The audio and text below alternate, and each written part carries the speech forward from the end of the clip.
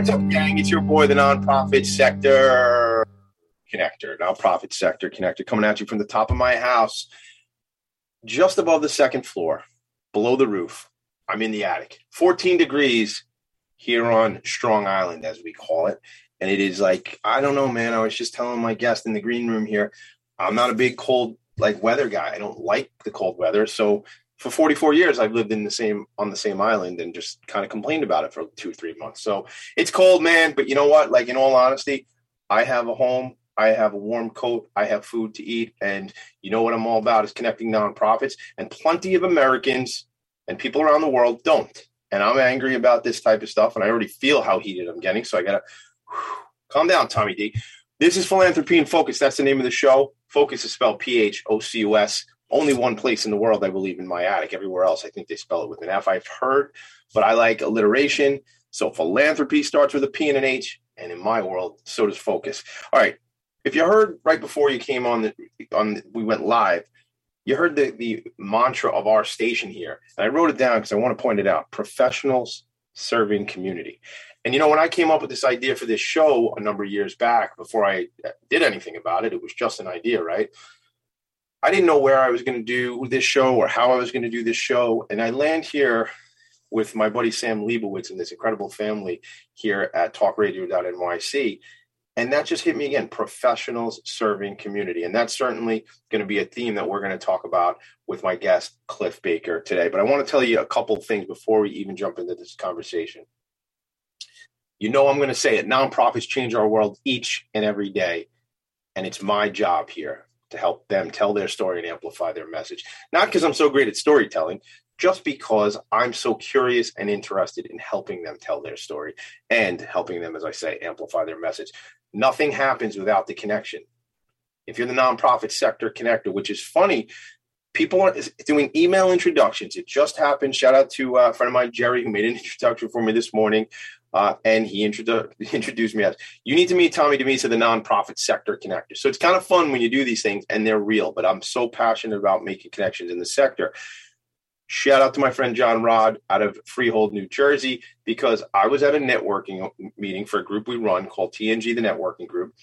And people say, what's your specific ask, Tommy? What are you looking to do? And I'm always saying, look, I'm looking to meet nonprofit leaders so I can, as I said, help them tell their story and amplify their message. John said, you got to check out this organization down by the Jersey Shore. You got to find out what they're doing. Long story short, and I'll tell you this, people say, Tommy D, you couldn't make a long story short even if you wanted to, which is probably accurate. I tend to make a short story longer and a long story even freaking longer. But if you're showing up listening to this, you must be interested in some of the stuff I'm saying. And I just think we need lots of details and stories. So I put them in there. All right, look. John Rod says, Tommy D, you gotta meet this organization. I was supposed to go down and do a day of service, hashtag 60 days of service in the summertime, got caught in traffic and had to reschedule. So it was actually, I did day number 11 after day number 29, just in December. And what was really special about getting to meet the organization was to see the work they're doing. And Cliff Baker's here is going to tell us all about that work, but to see the work they're doing, but also to experience it. I had this opportunity. These two veterans who had formerly been homeless are now in housing. And not only did the organization send me out there with a Christmas meal and a bunch of other food stocks for these two men, but they also, these men had just gotten in a new home. So they sent me with plates and cutlery and china and all these things that, some of the things you might not think about, a hamper, a basket, a clothes basket, just the basic needs to really get these guys going. And I will tell you, I'm a big mush and I get emotional about this stuff and I get sensitive about it, but I was very emotional that day to connect with these two men. And it was a super opportunity for me. And, I would encourage you all to try to get out there and do a day of service. Maybe 60 is not right for you, but maybe a day a month. Do a day a year. Cut out early on a Friday and go do something for a nonprofit. Trust me, there's plenty of opportunity and plenty of need out there. So today, I'm going to now just introduce my friend Cliff Baker. Cliff, when you're ready, come off mute because I want to talk to you. We're going to get this thing going. So here's the deal. I'm going to read the background, the bio. I'm going to do it real quick because I don't want to tell Cliff's story, and he probably doesn't want to tell my story. I want him to tell his story, and I'll tell you guys my story. If you want to hear how great I am, text me. I'll tell you all about it. Just kidding. I'm only serious. Everybody relax. All right. Cliff proudly served our country as a sonar technician on the Fast Frigate, and I practiced that. The Fast Frigate USS W.S. Sims, and in the United States Navy. Cliff, I say this with appreciation from everybody that's connected to me. Thank you for your service. Thank you for the men and women, the service that they provided alongside of you over the years. I appreciate that. We all do. Thank you. Let's just say that. Start there. Nothing finer than a 1059. Nothing finer than a 1059. All right, FF 1059. It says I left the parentheses out. That's Nothing right. finer than a 1059. Now I have to Google a picture of frigate, and I like to say the word frigate, so that's kind of fun. Yeah. My wife says to me, "Heidi, you sound like why do you say friggin' on your show?" And why do you call yourself your boy Tommy D? And I go, "This is kind of what I do, babe. That's the deal. That's how it goes." If you're listening, baby, I love you. But if you're not listening, I love you either way. All right, so. After experiencing the world and returning to his area, which is down in Jersey, Cliff quickly developed a niche in many aspects of the food service industry with the Singer Equipment Company. He built strong relationships with the restaurants in the community, and I think that's probably, tie-in. Yeah, I think there's something there that you get to leverage in what you're doing with this organization. So in June of 2010, he created the Baker League, which is a basketball league, which it went from a handful of players to now 300 players. So I will tell you, my business partner and a lot of guys who are older than me still go out and play ball. And I play ball in the driveway with my son, and he's only 10, this son. And so I'm still beating him and his boys. But I don't know. I think there's an arc of talent that's going to happen. And, not that I'm a very talented ball player, but, I win because I'm much bigger than he is right now. But that's going to stop, I think. Yeah. It happened to me about 6 years ago. Is that right? I'm going to stop playing once I become once I can't play up to my caliber anymore, once I can't play my level, once I'm starting to hurt the game, the guys I'm playing with, it's time for me to step away. So when you become a liability versus liability, right on. I totally get that, man. I totally understand that, and I'm the biggest guy in the driveway, so it's pretty good for me right now. Yeah. And I was able to pick up a new sport, pickleball. It's so funny. I'm picking up my oatmeal this morning, right? And it's funny you say pickleball because where I live, there's a racket club. And I hear these two gentlemen talking, and they work at the racket club. And I wanted to engage in conversation because, as I tell my kids, a stranger is a friend I haven't met yet. But I did not engage in the conversation with these guys. And now, they're probably listening to the show because this show's a big deal here on Long Island. So everybody's everybody's cold. Everybody's inside. Everybody's inside. Nothing else to do than listen to philanthropy and folk. Right? That's all there is to do.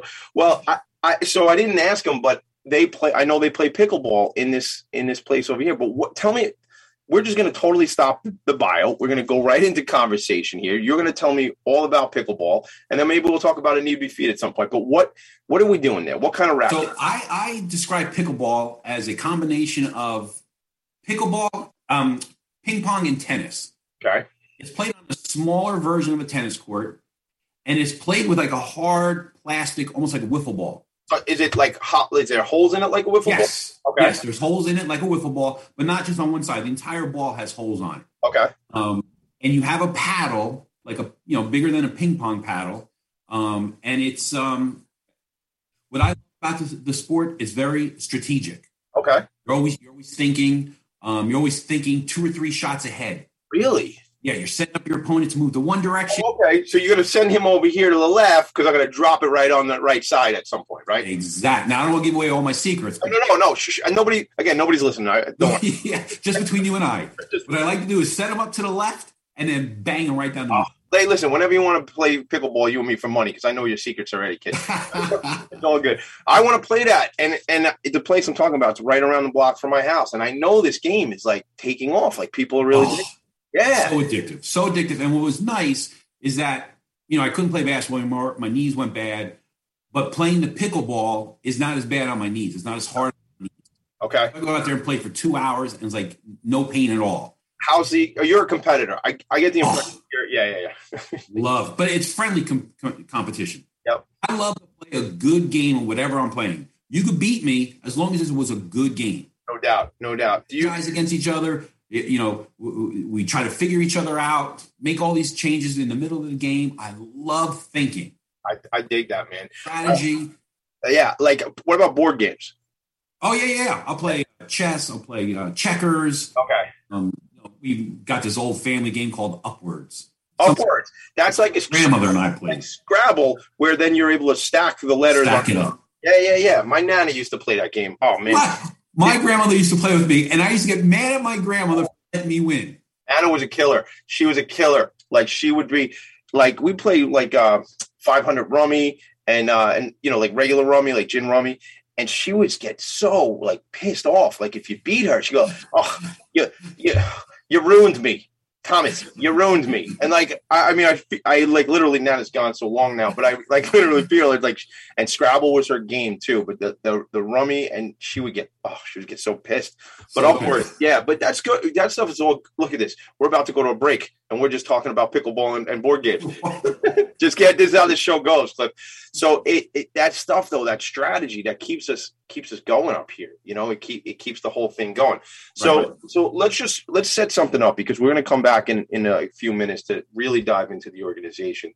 But you served in the Navy for how many years? A total of 6 years. 3 years active and 3 years active reserves. What drew you to do that? Was that something? You're in high school, getting ready to graduate. You don't know what you're going to do. I had 5 buddies. And all of a sudden, one of our guys went and signed up for the Navy. Comes back to class the next day, says, "Hey, you'll never believe what I did.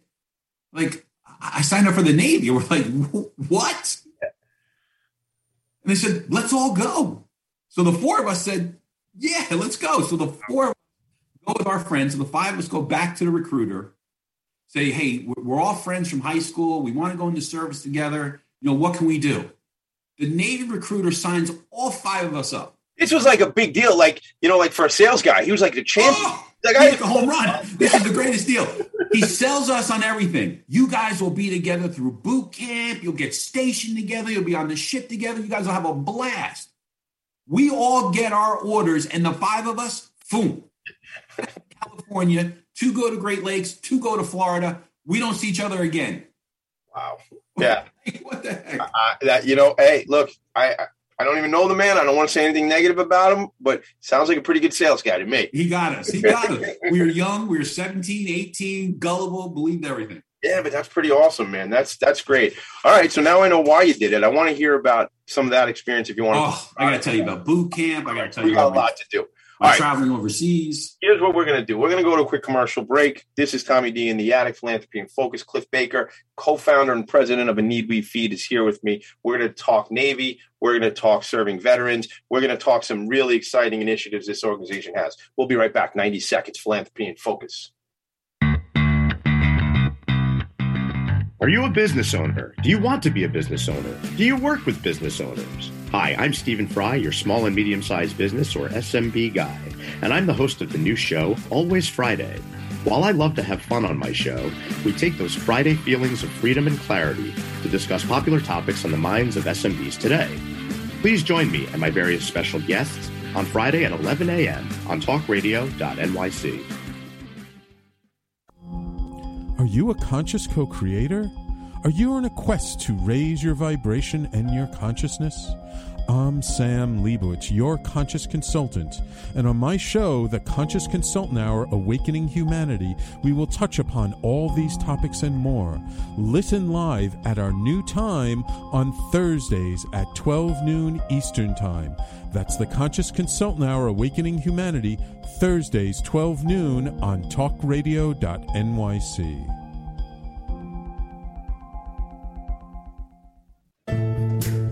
Are you on edge? Hey, we live in challenging, edgy times, so let's lean in. I'm Sandra Bargman, the host of The Edge of Every Day, which airs each Monday at 7 p.m. Eastern Time on talkradio.nyc. Tune in live with me and my friends and colleagues as we share stories and perspectives about pushing boundaries and exploring our rough edges. That's The Edge of Every Day on Mondays at 7 p.m. Eastern Time on talkradio.nyc. You're listening to Talk Radio NYC. Uplift, educate, empower.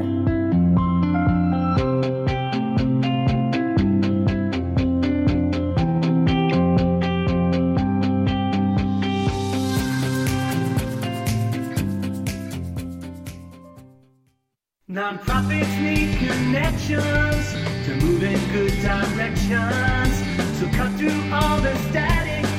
Join Tommy in his attic.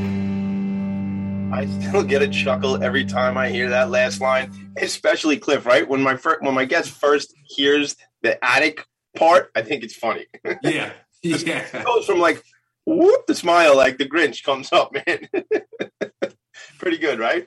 I love that. It reminds me of what's that movie, Men in Black, where the one guy's up in his attic. Yes, I've been up in this attic now with this whole world the way it is for 2 years, which is weird to say. Not to be silly and tongue in cheek, but this was the thing they told us was going to last 2 weeks, and then Easter, and all that kind of stuff. And now I don't know if I'll make a shout out to a guilty pleasure of mine was always watching South Park. Now, I don't know if you're into that show or not, but are you?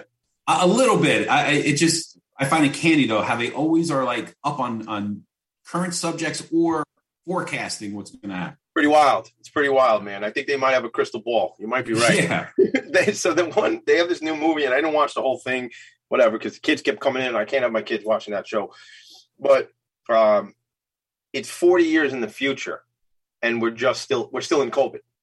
Like, so I really hope what you just said about them being able to predict the future is not right. It's wrong. It's wrong on that. Let's hope for the first time they're wrong. Oof. So, all right, look, it's just after 10 a.m. on the East Coast here in the U.S., but apparently my buddy Kyle, our producer on the other side here, is letting me know that some folks in the U.K. are checking in and listening to the show.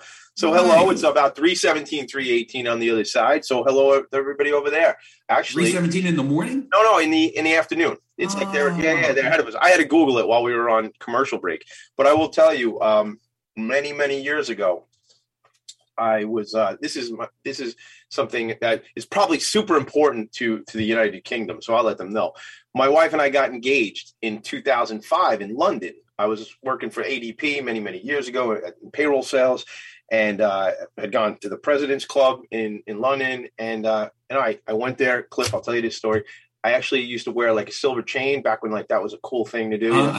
So I had the silver chain and I had the engagement ring on the chain going like, and that's how I flew like that. And, not to make a big deal, but it cost me a couple bucks to buy that ring. So it was like anxious. I was a little anxious on the way over there, but I wanted to get the ring on her finger as soon as possible, so it wasn't my responsibility. Yeah, get it off your neck. Literally, get it off your neck. Literally, that's pretty good. I like this. We could do a show together. Oh, we're doing one. All right. So let's go. You're the Navy. Let's talk Navy. Let's then take that into this organization and the need for a need we feed. What happened? Okay. Yeah. So if you want to talk some more Navy, here we are. We get scattered. 5 of us shoot across the country. I get sent out to San Diego for my boot camp. And, you see the movies, you hear the stories, see the trash cans getting thrown around. You hear people screaming and hollering. I'll tell you, it's all true. It's all true. We get out to California. I think it's like the middle of the night. We get off the plane. And, again, we're 17, 18 years old. We don't have any sense about us at all. We're getting off the plane. And then all of a sudden, these guys in uniforms are screaming at us. Get on the squares, line up, get in a straight line. You talk about just fear right off the bat. Yeah. Get us to the San Diego training. And I think I went to sleep at maybe 3 a.m. And literally 4:30-ish, a metal trash can, comes flying into our barracks. Wow. And the joke is, most of us don't even know how to shave yet. Your kids, your babies. Babies. The first thing they're trying to teach us is to shave, but just not a basic shave. The first rule was up, down, side, and side. That's a lot of shaving on a face that's never been cut. And it's a soft little baby face. Yeah. Right, half of us come out gushing with blood. Oh, my God. We got tissues on. So we get shaving done, we get dressed, we get lined up. My first meal experience in boot camp. Each company has about 70 people in our barracks. So we line up, we march to the galley, we're getting ready to have our breakfast, go down like a cafeteria line, we get our tray, they scoop the food on, we get to a picnic table style bench, but it extends like 30 feet. So you sit down, get ready to eat. The next person in your company comes, sits next to you, so you move down. Next person comes, you move down. So I keep sliding down till I get to the end of the bench, and I'm getting ready to eat. The company commander takes my tray away. I was like, wait, I didn't even eat. You had your chance. Oh, no. We're sliding down. I was like, you're supposed to be eating and moving. Eating as I move down. And you didn't know that.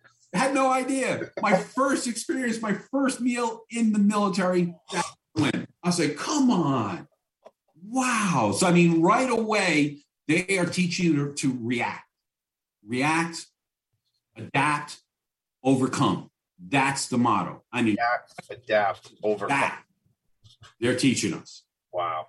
And now, like you're young guys, right? You're coming out of school, depending on how disciplined you were, like growing up, not just you, I mean, anybody, like I went to private high school, but so had some level of discipline, but not to what you're talking about. I mean, you're still a knucklehead kid. Knucklehead. Right? Like that's, wow. Now, all I did was laugh. All I did was joke. I'm a taller guy. I'm like 6'3", 6'. Yeah.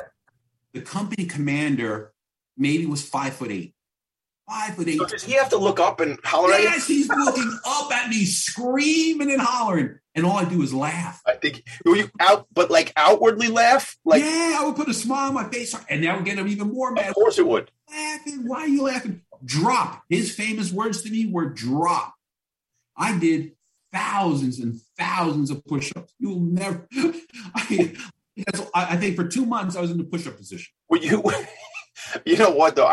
To laugh, and he wanted you to drop it so he didn't have to look up at you anymore. It's probably part of the thing. But like, were you in good shape when you? I mean, you had to be shredded afterwards. But when you got there, were you an athlete? I went into boot camp at 175. Okay. I came out at 195. You just kind of ripped. I mean, so part of the training was the push-ups, but a role they put me in was to supervise and inspect the rest of the company before the company commander came in. So my job was I would get up first. I would make my rack, make my locker, take my shower, shave, get dressed. I mean, gig line, belt, everything had to be squared away. Then I would make sure everyone else was up, ready, dressed. Wow. Inspection. Then our company commander would come in and inspect us. If anything went wrong, it was it's on Baker. It's on Baker. But if it's good, you get a little accolade or just nothing. I got trouble. All I got was trouble. I mean, one time, we're getting, this stuff is happening so early in the morning. It's still dark out. We're in barracks that are 2 stories. So I'm on the bottom level, checking everyone out. The company commander sneaks in through the back up to the top level. Don't even see him. Don't even know he's there. All of a sudden, I just hear, we're talking 5 a.m, Baker! And it just echoes throughout the whole, it's a just big empty barrack, big metal empty barrack. I hear my name. Next word I hear is drop. I'm like, wow. So here I am doing push-ups. I don't even know where he is. I don't even know what's going on yet. And then all of a sudden the guy comes down in my ear. Says, do you know why you're doing push-ups? I said, no, sir. Someone was still sleeping up in their rack. So you're supposed to be checking. Everybody was up. You're supposed to be, oh my God. Yeah. But I mean, like, you can laugh about it now, but in it, that's tough stuff, man. Oh. Right? But coming out of it, you must be like, you must, like, even in, how long is basic training? Is that a couple months? 2 months. 2 months? Like, you're a different person coming out of that, right? Not just physically, but like mentally. Yeah, right? Mentally. The biggest challenge about being in the service is mental. Yeah. They train you every day to try to break you. So because they're set to correct me if I'm wrong, but to set you up for the stuff, I was going to say a bad word, but the stuff that you're going to see and deal with, you need to be like a machine, right? Right. So that day, the company commander found him sleeping in his rack. We go throughout the whole day of our regular routine, our regular training. Around 5 o'clock, everyone was allowed a break, and then the day would end, around 8 o'clock. So 8 o'clock, whoever got in trouble got what was called mashed, extra mashing. So that night, 8 o'clock in San Diego in August, I had to put my wool hat on, my wool sweater, my dungaree jeans, and go out in the parking lot where the Navy SEALs would mash us. What does mash mean? Just extra punishment. Like push-ups, extra frogs, leg lifts, everything to train us not to make that mistake again. Wow. And I'll never forget, I can hear the guy whispering, the Navy SEAL. You don't see them. You don't know where they are. They're just slithering around.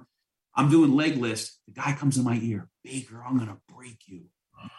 Baker, being 18. Yeah. You're not doing anything. I got this. Of course, because now you're a tough guy, right? Yeah. I'm like, bring whatever you want. I got this. You're not breaking me. Oh, my God. I'm going to break you, Baker. So, but their challenge was to break us, to train us to be able to react and adapt and overcome anything. And I mean, they got a system. It works. I mean, looking back at it, change your life, right? Right. Again, I keep talking react. So during some of our training, we would go into a gas chamber. We would go into a gas chamber with a gas mask. They would make us take off our gas mask. Now, we're smart kids. Oh, we're just going to hold our breath. Right. They would keep us in there long enough. That doesn't matter. Right. Yeah. And whew, we take in this big, gasp of air, and we take in the gas, and then, we're tearing up, we're choking, but it's part of being, part of our survival. Yeah. Another training was they would put us in a situation where we had to float for, a good 45 minutes to an hour. So we were taught, take our dungarees off, make them into a buoy. We would take our dungarees off. We would tie knots in each leg. We would take our waist and scoop it on top of the water, grab it tight, and then tuck it under our waist. And it created a flotation device. Yeah. But again, to train us, if we're on a ship, our ship gets hit, if we get stranded, if we're out in the sea, we got to find a way to survive. It's all about survival. That's incredible. I did not serve in the military. And I find, though, there's something about other countries who require some level of service, right? Mm-hmm. I mean, I didn't serve, so I'm not going to get on a soapbox about it, but I find that and I learned a number of years ago, which I didn't realize, the far majority of people who serve are not necessarily serving in a combat situation. I think the numbers are if my numbers might be off, so excuse me, but 90% or more of people don't serve in a combat, like on a front line. There are so many different things that people are involved with. But I just wonder what that would do in this country if everybody had to do some level of service. When I talk 60 days of service, not to mock what I'm doing, but I'm doing things that are great, but I'm not serving in the not to jump forward our story. Yeah. I do remember being in Israel and going on a corner and seeing a military man strapped with bullets and holding a machine gun on the corner of a town. Yeah. We start a conversation. He goes, "You have no idea how lucky you are to be in America, where you don't have to patrol the streets like this, and you don't have to serve service." He goes, "We have to. We have to. Minimum 2 years after high school, they have to." But the lesson I learned from serving, being over there, is when you come back home, you have much more respect, much more appreciation, and much more love for this country. You don't realize how good we are. I don't care how bad you think it is, how bad everything is. This is still so much better than anything overseas. Wow. What I got to see is just, we would pull into ports, and as we're pulling down the lane, we would see homes, literally homes made of cardboard boxes, wood. I mean, no ceilings, no insulation, nothing. But the people that would come out, nicest people ever. So appreciative.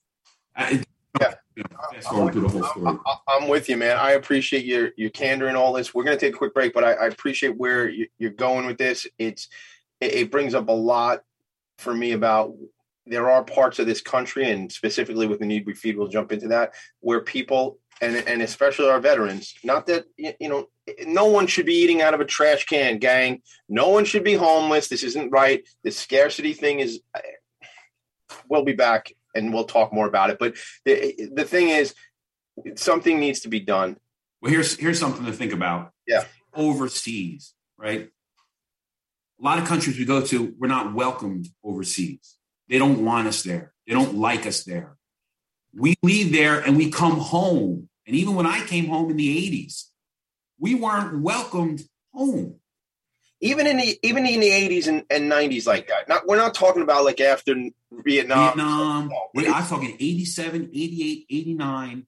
We weren't always welcomed. It wasn't a big, warm, friendly feeling like we have today for a veteran. So yeah, and I feel like, we do have to go to break in a second here, but I feel like with, after Desert Storm, or during that whole time with the yellow ribbons, I feel like, and again, I know my part of the world. I know my own perspective. I don't know the whole thing, right? But I feel like the troops were looked That's when it switched. It did, right? All right. We're going to take a quick break. Cliff Baker and I are here on Philanthropy in Focus. We're going to talk A Need We Feed. We're going to talk impact. We're going to talk about the future of the organization when we come right back. Kyle, take us to break. We'll be right back. Howdy, I am Joseph Franklin McElroy, host of the new podcast, Gateway to the Smokies. It airs on talkradio.nyc every Tuesday night from 6 p.m. to 7. Every episode is dedicated to memorable experiences in the Great Smoky Mountains National Park and surrounding areas. This show features experts and locals who will expound upon the richness of culture, history, and adventure that awaits you in the Smokies. Tune in every Tuesday from 6 p.m. to 7 on talkradio.nyc. Are you passionate about the conversation around racism? Hi, I'm Reverend Dr. TLC, host of the Dismantle Racism Show, which airs every Thursday at 11 a.m. Eastern on talkradio.nyc. Join me and my amazing guests as we discuss ways to uncover, dismantle, and eradicate racism. That's Thursdays at 11 o'clock a.m. on talkradio.nyc. Are you a small business trying to navigate the COVID-19 related employment laws? Hello, I'm Eric Sauver, employment law business law attorney and host of the new radio show, Employment Law Today. On my show, we'll have guests to discuss the common employment law challenges business owners are facing during these trying times. Tune in on Tuesday evenings from 5 p.m. to 6 p.m. Eastern Time on talkradio.nyc. You're listening to Talk Radio NYC at www.talkradio.nyc. Now broadcasting 24 hours a day.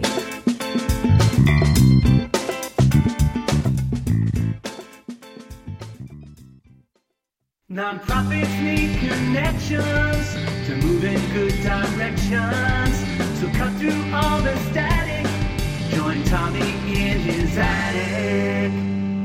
That's what I'd like you to do every Friday morning around 10 a.m. Eastern Time or 3 o'clock in the afternoon in the UK. Cut through the static. Join me in the attic. I'm Tommy D, the nonprofit sector connector. I like to do that voice like that. It's kind of fun for me, Cliff. All right, voice. Yeah, man. All right, so let's do this. A Need We Feed started on October 29th, 2012. So we go back, talk about tragedy and challenging experiences in our lives. Being here on Long Island, certainly remember when Hurricane Sandy, Superstorm Sandy came through. How did this organization start? Obviously, you have this service mentality. We talked about that. How does this organization come to be? So Hurricane Sandy hits. It did a number on us here in Ocean County. I mean, it destroyed our town, our community, our homes, and a lot of the restaurant businesses I dealt with that are along the shore. So it put us in a little fog for a couple of weeks, wow, what just happened? Probably 3 weeks after the storm, we started to get back on our feet, started trying to go back to business as normal. I walk into one of the restaurants that I service forever called Boston's. It's a local bar and grill, family owned, a family I've known forever. So we're in there doing, our normal business and talk on a Monday morning. And I noticed 2 young military kids walk in. I said, you could tell they're out of place. They don't know where to go. They don't even, they don't know anything, right? Young kids like I was 30 years ago. Yeah. So they come in, they walk in, they don't know where to sit. I go up and introduce myself. Say, hey, come on in, guys. It's the place is open. Come sit at the bar, talk. What's going on? What are you guys doing here? Oh, we're helping you guys restore the shore. Wow. That's awesome. That's great. what else is going on? We have a little small chat, talk about what they're doing. I said, you know what? Thanksgiving's about 3 weeks away. What do you guys got going on? Well, we have no plans. We're from Kentucky. So we have no family, no friends up there. And that's where it hit me. That react mentality.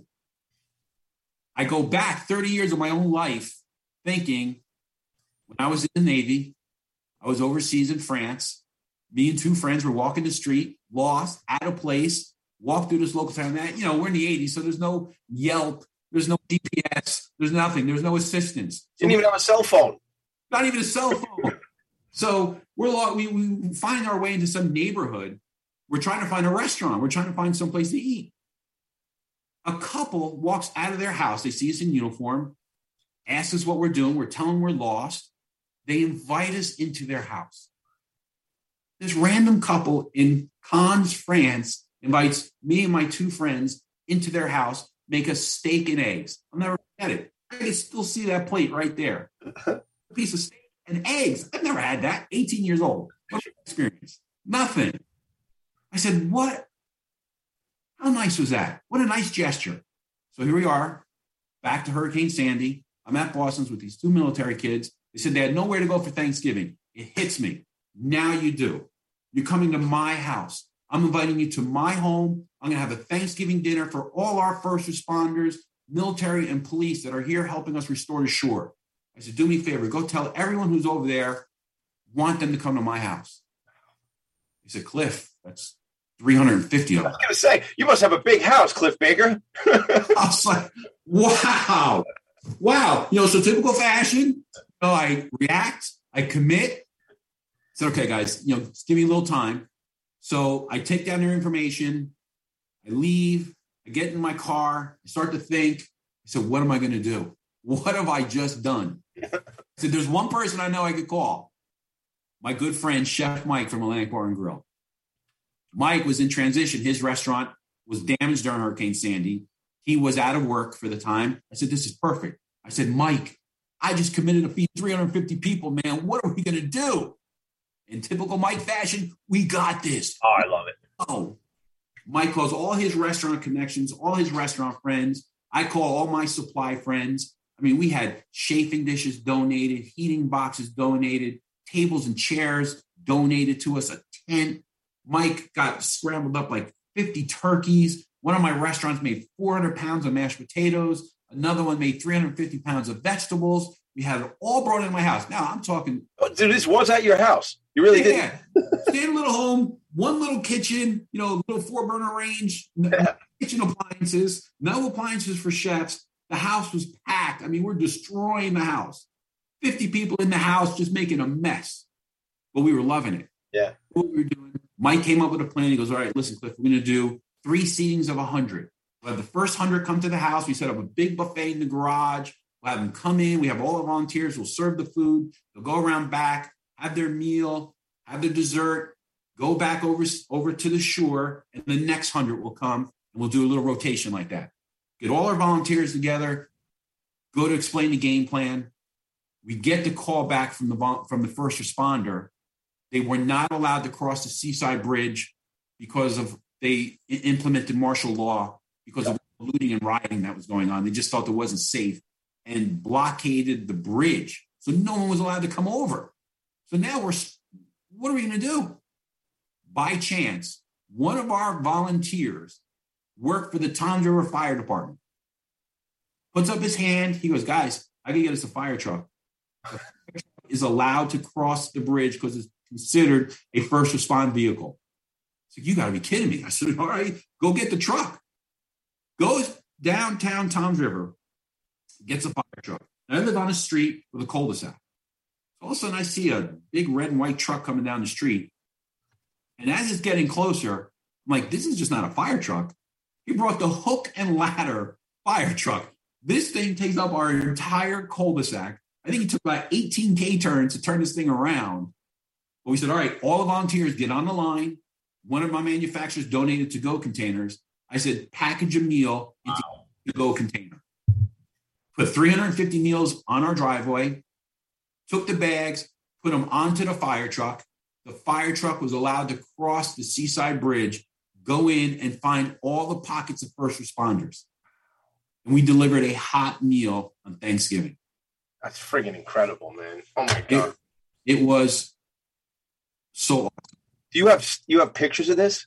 Yes. I got pictures of the fire truck. I got pictures of I have the website pulled up and I see the fire truck. I don't know if that's actually there's a picture of fire truck. Gang, if you want to check out aneedwefeed.org, ANEEDWEFEED, just like it sounds, .org. But there's the Toms River Fire Rescue. Yep. Oh my God. I didn't even, as I'm asking you the question, it's like out of the corner of my eye. So that fire truck was able to go to the bridge, found the pockets. We found 3 or 4 different pockets of first responders, delivered them a hot meal. They were thrilled because they were getting food donations, but cold food. And they had no power over there. So they had no way of warming up a meal. We were the first ones to deliver a hot meal. No kidding. And in the pandemic, that's become like a thing. We know it, right? 2 years in, a lot of organizations have been doing that, delivering food to meals, first responders, especially, nurses and doctors and folks in the hospital systems. But then, you were kind of onto something new. That's 10 years ago, right? Yeah, 10 years ago. So we finish our Thanksgiving feeding. Mike and I meet at a local restaurant called Aqua Blue. It's right by the Seaside Bridge. And we start doing like a recap of what happened. Like, Mike, I can't believe we pulled this off. I can't believe we did it again. So much happened to be from the Manahawkin brick area. I said, hey, guys, I heard what you just did for Thanksgiving. We have a bunch of first responders in our area. Do you think you could do this again? I said, well, it's coming up. I said, but I can't do this out of my house again. There's no way. The owner of Aqua Blue overheard the story. Kathy reaches into her pocket, takes out her keys to the restaurant, puts them in my hand. Says, Cliff, use my other restaurant, Cafe Italia. It's yours. Use it for Christmas to make your prep your meals, package your meals, and make your deliveries from our restaurant. I said, Kathy, that's amazing. Just like that. And that's the thing about restaurant people. They will give you everything. Everything. The shirts off their back. They are the hardest working people, most committed people, most loyal people, and just they want to help.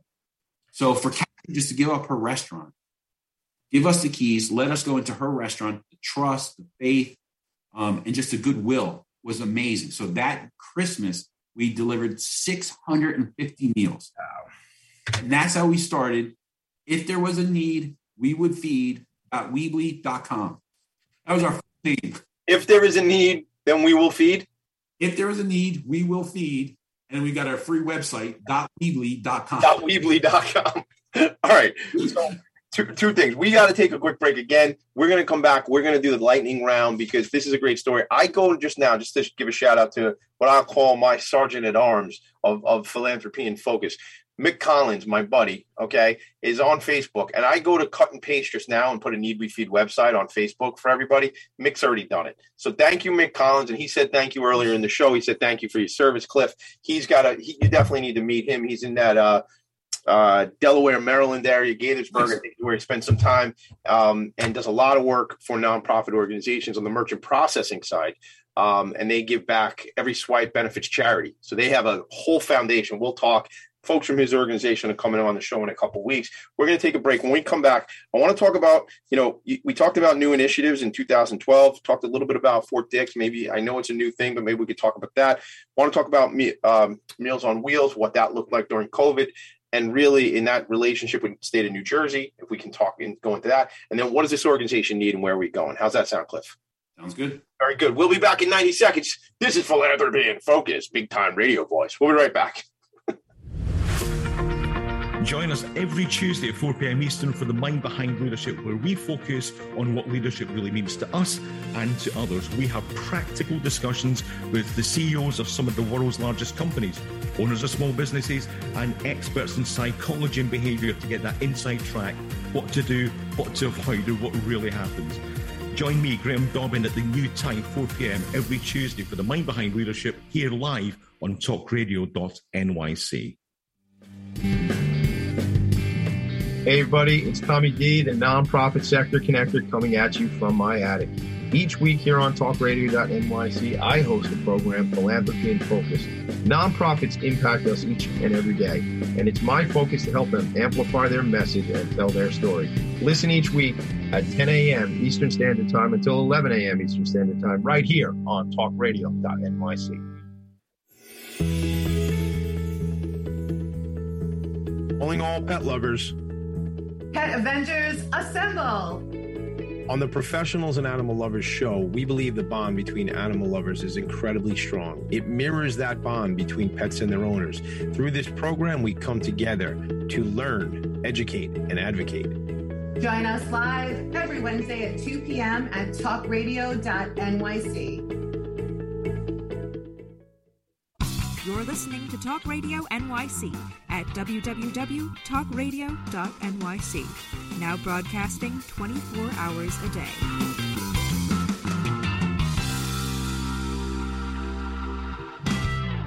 Nonprofits need connections to move in good directions.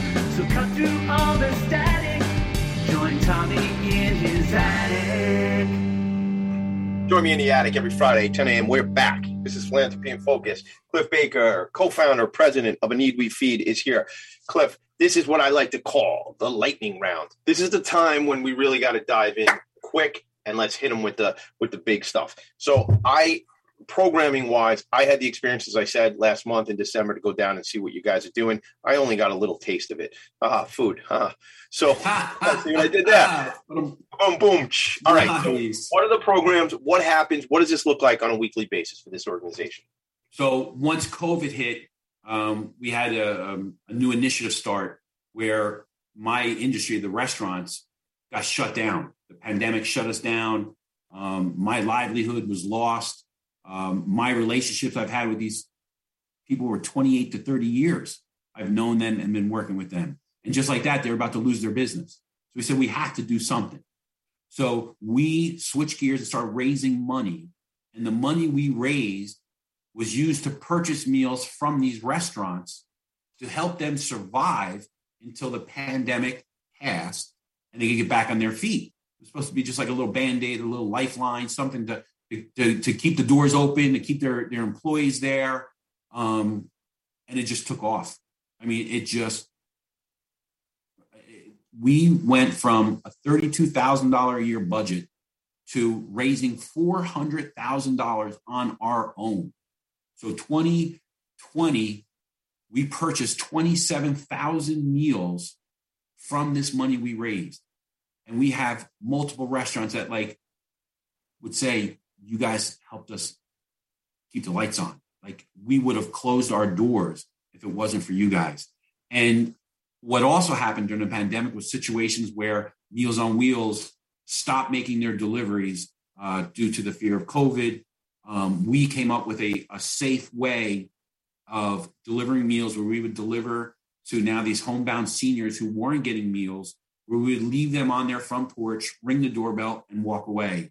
And the seniors would just open the door. The veterans would just open their doors, grab their meals, and go back in. So it was no contact. We made sure we had gloves on, masks. So we kept it safe, but we found a way to safely deliver these meals.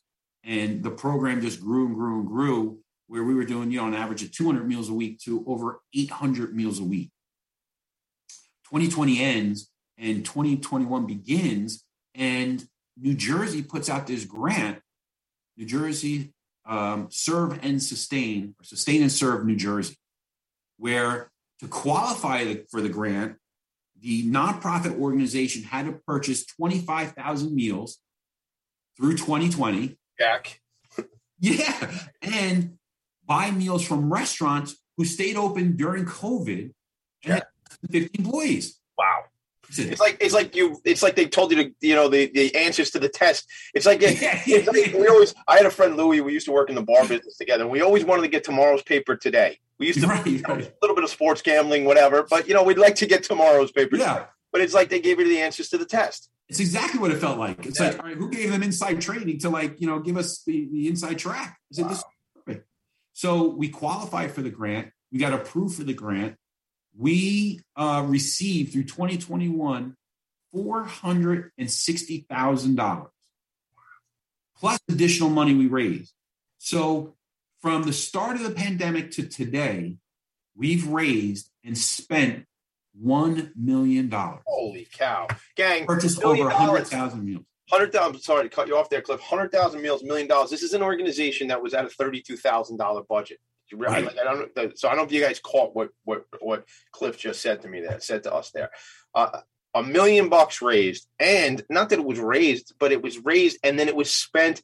You know, when we did a video outside the warehouse, Farrah's Tees, where I met a couple weeks ago, we did a quick video and like the whole thing, and you were like, "That sounds like a win-win-win." I'm like, "Yeah, it does. Yeah, absolutely. That's exactly what it is. The organization is sustainable." Yeah, and I met a bunch of your team while I was down there because it was right around the holidays. So I think it was like Christmas. So a lot of your gang was there, which was really cool for me.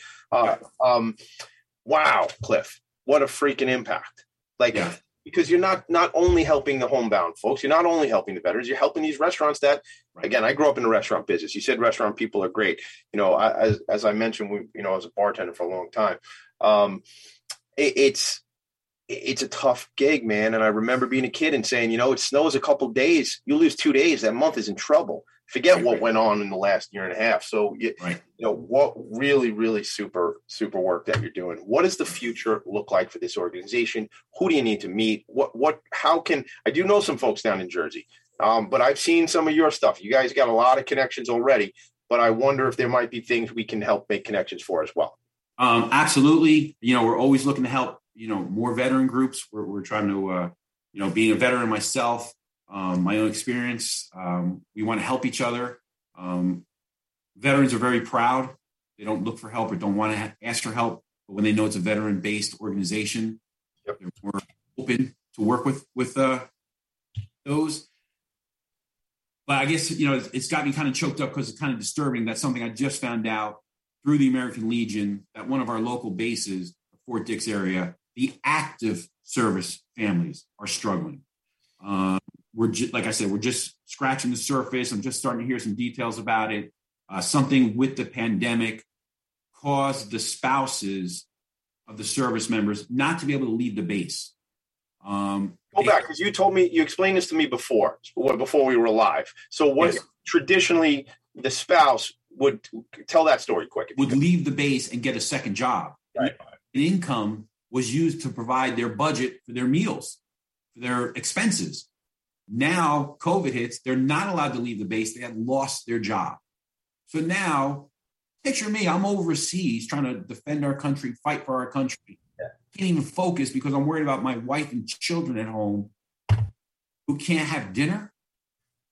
I mean, it's just so disturbing to think that active service members are now having an issue. So we're trying to investigate it more. We're trying to find a way we could help. How can we get them meals? How can we coordinate this? So that's our big initiative for 2022. We're looking to take on another 1,000 meals a week. Wow. Active service families. How many are you at now? Are you at that 800 still? We're at 1,511 meals a week. We're spending $15,000 a week. You're spending $15,000 a week? Yes. On 1,511 meals a week. You're going to add 1,000 meals to that. So you talk about other organizations, and I'm Googling one. So I got a friend, a buddy, we haven't talked in a while, but he's been on the show before, James Corbett from an organization called Project Refit. They're down in South Jersey. Do you know them? Are you aware of them? No, I haven't. All right. They do a lot of, around for veterans around PTSD and support around traumatic brain injury and really support groups and Zoom meetings that they have for these men and women to really connect. He's got this mobile base that they're bringing around to support gangs, to support guys and girls. And it's really special work. I got to get you connected with him. I'm going to put their information too right here on Facebook. So, you guys can all, but let's make that happen because I bet he'd be super interested in making an impact there. We've run out of time. Honestly, I can't say we're running out of time because we've already done that. So that's how the show goes. I can't wait to see you guys again. What events? Don't you have a big event, a big tasting or something? Casino night coming up March 25th or March 26th. March 26th. I know when we planned you being here in January, we said we were going to talk about it, and we almost didn't. March 26th. Is it right on the website? Yes. March 26th, casino night. to support this organization, which I want to hear more. Let's keep in touch on that whole thing with Fort Dix, because I want to be able to tell that story even here on the show. Thank you for being here. I got to bring the show to a close right now. I appreciate you. I appreciate everything you do, and I appreciate your friendship. Thank you so much, Cliff. Thank you. Stay with me one sec. We're going to just take it home. All right, here's what I have to tell you. The New York City Imagine Awards are available. Go to nycimagineawards.com. Check those out. There's if you're a nonprofit organization, 501c3 charity that does any work in the 5 boroughs of New York City, you got to apply. I've been on that committee. If you want to ask me about it, send me an email, TommyD@philanthropyandfocus.com, PHOCUS, but you probably know that by now.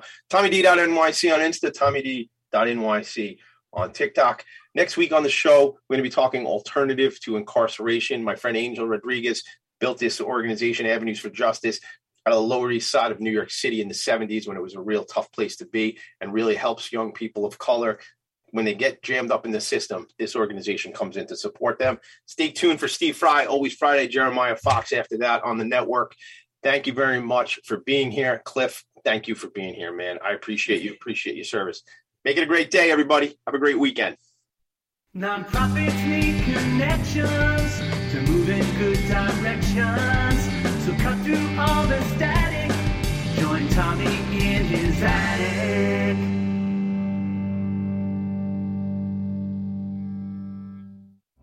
You're listening to Talk Radio NYC. Uplift, educate, empower.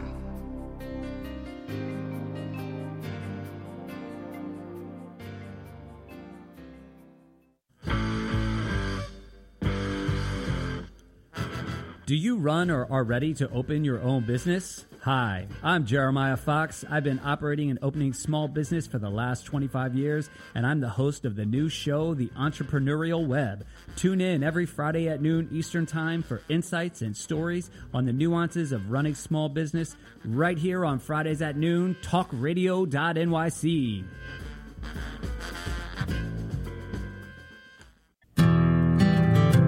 Have you ever thought of reinventing yourself? Are you looking to create a new life's journey? Hi, I'm Kevin Barbaro, host of Coffee Talk XL every Tuesday night live, 8 p.m. Eastern on talkradio.nyc. Tune in live to hear me and my guests from a variety of different backgrounds.